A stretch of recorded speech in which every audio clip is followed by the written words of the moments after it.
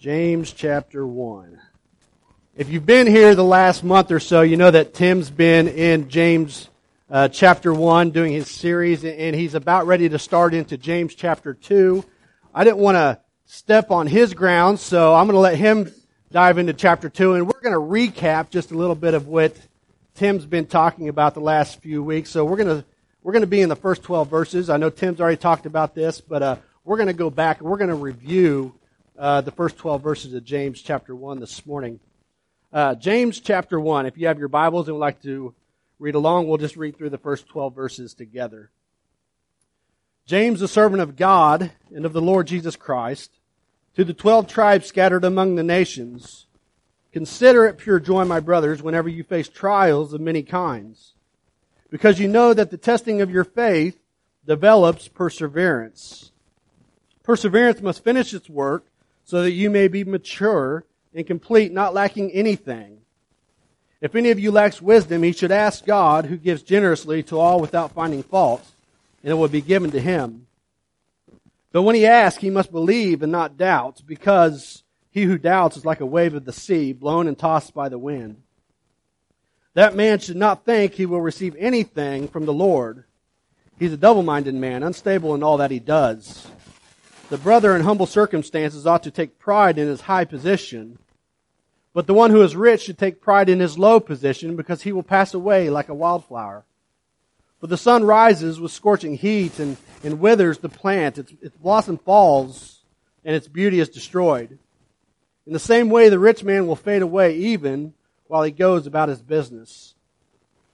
Blessed is the man who perseveres under trial, because he has stood the test.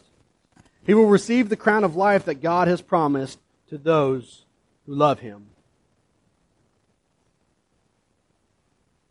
I don't know how many of you here this morning enjoy Max Lucado books. When my girls were younger, we'd read Max Lucado books to them all the time, and he has a lot of adult books and Bible studies out there as well, but he's just a very good author, and one of the books that he has written is called The Eye of the Storm. I don't know if anybody's read that book. It was published in 1991, and he goes on to tell a story about a parakeet named Chippy. That's how he begins his book. So I'm going to read that story here this morning. It says, Chippy the parakeet never saw it coming. One second he was peacefully perched in his cage, and the next he was sucked in, washed up, and blown over. The problem began when Chippy's owner decided to clean Chippy's cage with a vacuum cleaner. So she put one end of the hose into Chippy's cage to clean the bottom, but then her phone rang. So she turned to answer the phone and barely said hello when she heard the sound, and she knew exactly what had happened. Chippy was sucked into the vacuum. The bird owner gasped, and she put down her phone and she turned off the vacuum and quickly opened the bag, and there was little Chippy. Still alive, but very much stunned. And since the bird was covered with dust and dirt, she raced him to the bathroom, and she turned on the water, and she held little Chippy under the running water. Then, realizing that Chippy was soaking wet and shivering, she did what any compassionate bird owner would do. She reached for the hairdryer. And she began to blast little Chippy with the hot air, and poor little Chippy never knew what hit him. A few days after the trauma, the reporter who had initially written about the traumatic event called Chippy's owner to see how the bird was recovering. Well, the bird owner replied, Chippy doesn't sing much anymore. He just kind of sits and stares. Lucado goes on to say it's not hard to see why. Sucked in, washed up, and blown over, that's enough to steal the song from the stoutest heart. Sucked in, washed up, and blown over. I think that's probably the way that many of us here today are feeling, or have felt over the last week, few weeks, months, even years. We've been knocked down. We've had the wind taken out of our sails. We know what it feels like. M. Scott Peck, he's the author of the book, The Road Less Traveled, and he begins his book with a 3-word sentence. 3 very simple words, but very profound words. And he begins his book with the sentence, he says, life is difficult. Life is difficult. And I'd have to agree with that sentence, that life is difficult. We've all experienced that. Life is difficult. Nobody ever said that life was going to be easy. I know there's been many times that my daughter Silence and Emma have come up to me and said, Dad, struggling. Life is hard. And I remember back to my teenage years going through things. I'd go to my parents and say, I'm having trouble in life right now. It's just difficult. It's hard. And my parents responded to me the same way I respond to my kids. If you think life is hard, buckle up, because you've not seen anything yet.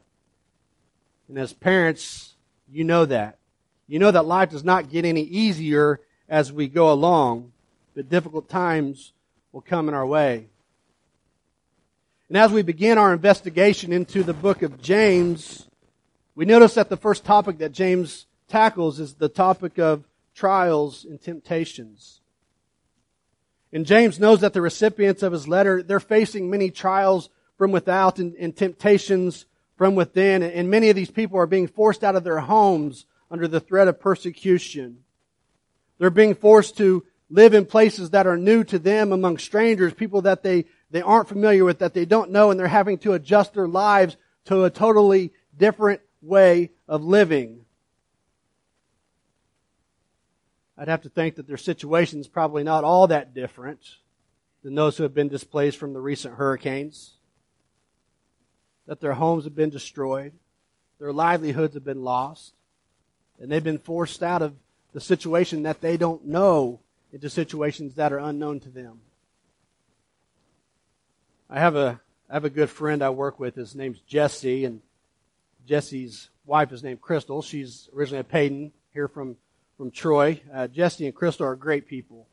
And a few months back or so, when we had the flood that came up and was threatening homes, Jesse had to evacuate his home because where he lives, the water comes up and it gets very close to the home, but the water kept rising and they were forced out of their home because the water came into their house.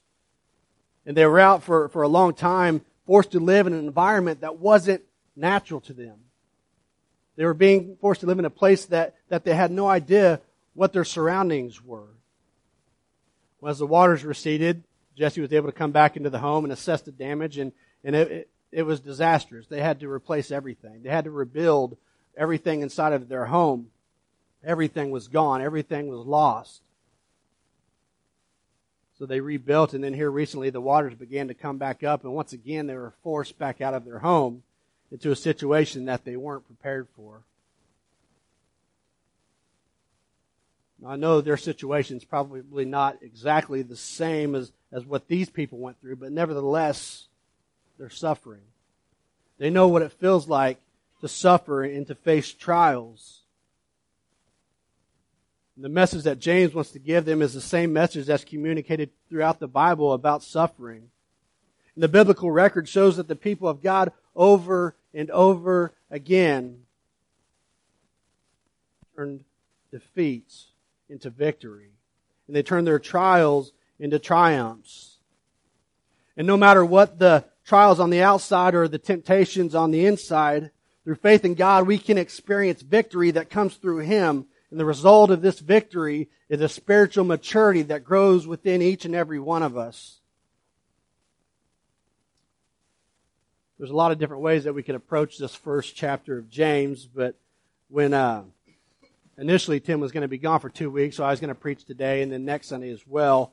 So I divided it into two sections. So this week we're going to talk about the trials that we face as Christians. If I have the pleasure of preaching next Sunday, we'll talk about the temptations that we go through as well.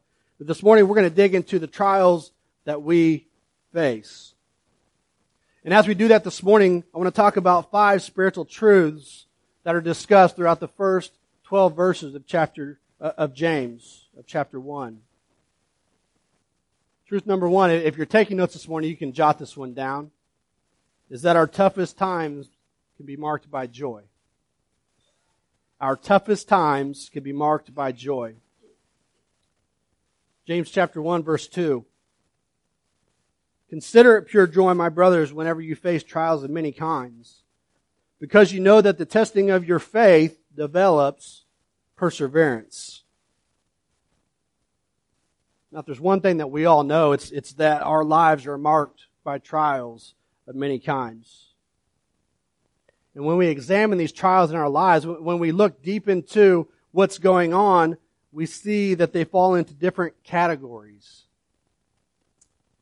One kind of trial is that which we bring upon ourselves. We bring it upon ourselves because of our own willful disobedience and our own foolishness. But either way, the suffering that comes because of this kind of trial is only the fault of our own. We bring it upon ourselves. I was trying to think back over my life of a time where I was foolish in disobedience. I didn't have a hard time finding a story because there's so many. But there was one time I remember when I was a teenager, I worked at Sonic. I was a burger flipper and I cooked the tots and the rings and I was that guy and there was this girl, she was a car hop. And this girl's name was Sarah and Sarah and I had kind of we weren't a thing, but we knew that we mutually had a crush on each other. It was just kind of there. We knew it. And I remember that day specifically, we were kind of flirting back and forth, having fun at work. It was kind of slow. And I let Sarah get a permanent marker and draw a curly bar mustache on me for whatever reason. I thought that was a good idea. I don't know. But we were going through our day just having fun. And like the saying says, all good things must come to an end, right? So the shift ended for the day and Sarah left to go on her way to go home. And I wasn't ready yet to let Sarah go. So the heroic man I jumped in my yellow Dodge Shadow and I followed Sarah down Main Street of Ottawa, Kansas, where I worked. And I caught up to Sarah after a while and I got right behind her. She knew I was there in her rearview mirror and I thought I would be cool. I wanted her to notice me. So I thought I would veer off of the main street onto a side road. So I pulled right onto a side road. I hit a stop sign and I wasn't going to stop. I kept going. I blew through that, took a left, come to the next stop sign and I blew through that, another left, come to the stoplight back to Main Street and I blew through that and got back on Main. And a few miles down the road, I began my chase to catch up to Sarah. What I didn't realize was that at the first stop sign, there was a police officer that was sitting back there that saw me run that first stop sign. About 2 miles down the road, 5 cop cars cornered me into an alley. And I was involved in a high-speed pursuit that I had no idea that I was in. Well, the officer comes up to my window and says, "What are you doing? What's going on?" And he probably saw the mustache that was drawn on me, which probably helped my case. But I explained to the police officer what was going on. He said, I was just being foolish. I'm sorry. I was chasing this girl, this and that. And he went back and conversed with the other officers and came back to my window and said, "Son, we're going to let you go." Wow. I thought I was going to prison. I thought I was a goner. And he said, "We're going to let you go." So I wiped the sweat from my brow and thankfully went home driving 5 under the speed limit. And I knew I was off the hook. I knew I wasn't going to get caught. So I walk in my house and my dad's sitting there and asked me how work was. And I said, "Well, Dad, work was good. It was a normal night at work, I'd flipped some burgers and it was a good night." And my dad said, "So I heard you were in a high-speed chase tonight." And I said, "How'd you hear that, Dad?" And he begins to explain how one of my friend's parents, and I don't know if any of you parents out there do this, but they sit by the scanner. You sit by the scanner and you listen to everybody else's drama going on. And they called my parents and said, "Hey, we heard Johnny's name come across the scanner tonight that he was involved in a high-speed pursuit in Ottawa." So I had to explain to my dad. And knowing my dad, he has a good sense of humor, so I explained to him the situation, knowing that he would laugh it off. Well, that's not exactly what happened, but I did receive that night the biggest grounding of my life. The point of my story is this. I couldn't blame my suffering on anybody else but myself. It was my own foolishness that got me into this situation. And I think if we're all honest here this morning, we can think over our lives of times where we've gotten ourselves into trouble because of our own foolishness and our own disobedience against God. There's another kind of trial that we face, and it comes upon us because of our faith in Jesus Christ. And those of us here this morning, those of us in this world who are faithful followers of Jesus Christ, we're not going to be understood by those who are living according to this world. And because of that, we'll face persecution. And Jesus calls us as Christians, He says, take up your cross and follow me. And I know that's not the easy way. In fact, it's the narrow way. It's the tougher road, and because of that, it's going to lead to some persecution. It's going to lead to some trials along the way. There's a third kind of trial that we face that has a sense of mystery to it. We don't fully understand it. It doesn't come because of our own foolishness and our own disobedience against God. It doesn't come because of our faithful endeavor to serve Jesus Christ. It's the kind of trial that's common to all people. The Bible declares in Job chapter 5, it says, man is born to sorrow, and the sparks fly upward. You see, this is what Job experienced when he tried to honor the Lord. Things in Job's life became very difficult. He faced many trials in his life, and when we read the story of Job, we later understand that God allowed difficulty to come into Job's life that he could be tested in his faith to God. And as Christians, we must confess that sometimes we're plagued by difficulties in our lives that go beyond all explanation. We don't have an answer for it. We don't know why bad things happen to us. James is alerting us to the fact that each kind of trial, it tests our faith.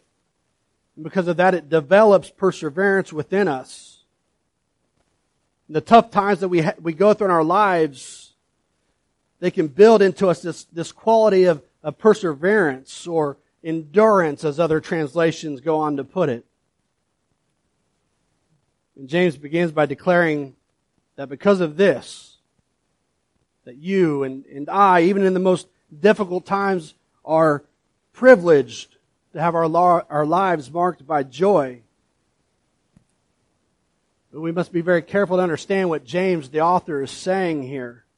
He's not suggesting that we have some kind of demented, masochistic happiness in the hurts of losses of life. He's not saying that we're to enjoy being sick or losing a loved one, losing our job, or even getting persecuted. This isn't some kind of weird kind of denial that life often hurts. Because a lot of us here today, we're suffering. And it hurts. James is not suggesting that we manufacture some other kind of worldly, phony sense of joy. But instead, James is telling us to celebrate. Because we have a loving and a powerful God who will bring us through our problems, and He'll turn them into stepping stones to maturity. We can find joy in knowing that our trials don't have to get the best of us, but rather they can become our greatest blessing. So truth number one, and this is going to start speeding up, so buckle up. Truth number one is that our toughest times can be marked by joy.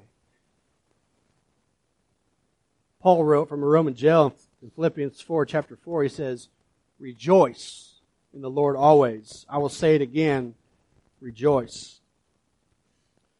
Truth number two, if you're writing notes, you can write this down. Perseverance produces maturity.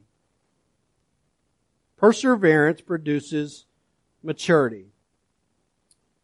And James continued in verse 4. He said, perseverance must finish its work so that you may be mature and complete, not lacking anything. perseverance, it has this ongoing function. It's to bring you and me to maturity, to a completeness. I don't know this morning the trials that you're facing. And you don't know the trials that I'm facing. But what I do know is that God can work in each and every one of them and can bring us through, and through perseverance can produce a mature character within us if we allow Him to. And that's exactly what happened to Joseph. You remember Joseph, he was sold into slavery by his brothers. He was then double-crossed by Potiphar's wife and falsely accused of making sexual advances. Imagine how Joseph must have felt as he sat in prison for many months. I'm sure he probably felt somewhat deserted by God. But his perseverance and his faithfulness to God, it produced a maturity within him, a complete man who was no longer the spoiled child with a coat of many colors. And therefore, he was prepared to handle the leadership position that was next in power to Pharaoh. It put him in a position to save the lives of the people of God. In his perseverance through his trials, it produced maturity. And that's what perseverance did for Moses as well. Moses spent 40 years as a young boy being brought up in Pharaoh's court.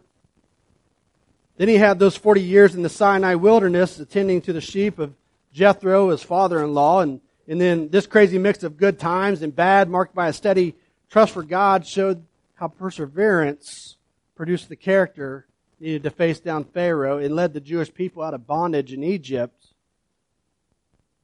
But yet Pharaoh, as an 80-year-old man, he still had the toughest 40 years ahead of him when he had to lead God's people through the desert. Bad things happen to good people. Bad things happen to good people, and you and I are privileged to walk closely with the Lord. And God allows our faith to be tested so that out of the long haul testing comes perseverance, which produces maturity. And every person that has gone through trials, they'll tell you that they don't want to go through that thing again, but they'll also tell you that they wouldn't change it for the world because of what it has produced in them. It's made them a stronger person. I like to think over my own life and see the things that I've gone through and how it has formed me into who I am today. Trials, they can bring out the best in us. And trials can show us what we're made of, and they can make us better than we were before. Truth number 3 is that God promises wisdom. God promises wisdom. And if there's anything that you and I have a need for, it's wisdom. James writes in verse 5, it says, "If any of you lacks wisdom, he should ask God, who gives generously to all without finding fault, and it will be given to him." And the fact of the matter is, if we are going to be joyful, and if we're going to persevere through the trials, then we are going to need wisdom. There's so much I could say about this point, but let me just briefly say the following. First is we want wisdom, but then we have to begin by admitting that we don't have it. As you know, that can be a hard thing to do, especially for some of us guys here in the room. We have to get ourselves out of the way, our own pride.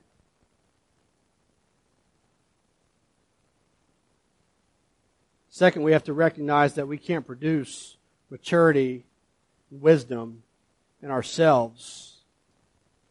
Certainly, we have to do our part by reading Scripture daily and going to God and praying. Solomon says in Proverbs, He says these words are for attaining wisdom and discipline, for understanding words of insight, for acquiring a disciplined and prudent life. Third, we have to ask God for wisdom. And fourth, we have to claim the promise that God will give it to us as He has promised. We have to trust Him that when we ask, He will give it. So we need wisdom to navigate through the trials of this life. And God has that wisdom that we need if we faithfully ask Him for it. The Scripture tells us that He will give it if we ask faithfully. The second to the last truth that we want to look at this morning is that faith is critical for perseverance and wisdom. Faith is critical for perseverance and wisdom. Verses 6 through 8 of James chapter 1, it says, "But when he asks, he must believe and not doubt. Because he who doubts is like a wave of the sea, blown and tossed by the wind. That man should not think that he will receive anything from the Lord. He's a double-minded man, unstable in all that he does." James isn't saying here that there's no room for doubts. In fact, if we look back to Mark chapter 9, we see that Jesus Himself commended a man who came to Him and said, "I do believe. Help me to overcome my unbelief." So James is emphasizing the importance of authentic belief as a person's basic lifestyle, as contrasted with the lifestyle of constant doubting. James says that a doubting person is like the wave of the sea that's blown this way and that way by the wind. And at some point in our lives, we're going to have to make a faith decision. Are we really going to trust God? Or are we not going to trust God? And that's what Elijah called the people to do on Mount Carmel, and he asked them. In 1 Kings 18:21, he says, "How long will you waver between two opinions?" He said, "If the Lord is God, follow Him. But if Baal is God, follow him." And earlier Joshua confronted them in a similar way, and he said in Joshua 24:15, he said, "Choose for yourselves this day whom you will serve. For me and my household, we will serve the Lord." If we don't make that decision of faith in our lives, then we're going to be like that boat out in the middle of the ocean. That when the winds come up and they blow and the waves begin to crash, we're going to be tossed around. It's possible to have questions and doubts within the larger context of deep trust in the Lord. And the life of faith doesn't mean that we're going to have everything figured out. It doesn't mean that we're going to have all the answers. But what it does mean is that we are putting our confidence in the one who we believe has all the answers. It means that in the midst of our trials and doubts, we take a stand on God's promises and we trust Him through it all. And that kind of faith, it brings a stabilization into our lives in the midst of honest acknowledgement that there are many things that we don't know and that we don't understand. Our fifth and final truth this morning is that there's a promised blessing that goes with perseverance. There's a promised blessing that goes with perseverance. Verse 12 says, "Blessed is the man who perseveres under trial, because when he has stood the test, he will receive the victor's crown, the life God promised to those who love Him." I want you to notice how much this verse looks like the Beatitudes of Matthew chapter 5. When we have stood the test, there will be a reward. That word, stood the test, if you were to look back into the Greek translation, it translates dokimos. And that word appeared on pottery as it's been tested and put into the kiln. And it passed the test. If a pot were to go into that kiln and it would be damaged, it would crack, then it would be inscribed with a dokimos, which means disapproved. And I think we all want to have the stamp of approval by God that that He stamps us with dokimos, approved, not disapproved. The greatest incentive that we can have to overcome our trials is the awareness of the reward that God has promised to those who are faithful to Him, those who endure and conquer. And one reward is the maturity and completeness that only comes through the trials that we face. And the other reward is the crown of life. The victor's crown.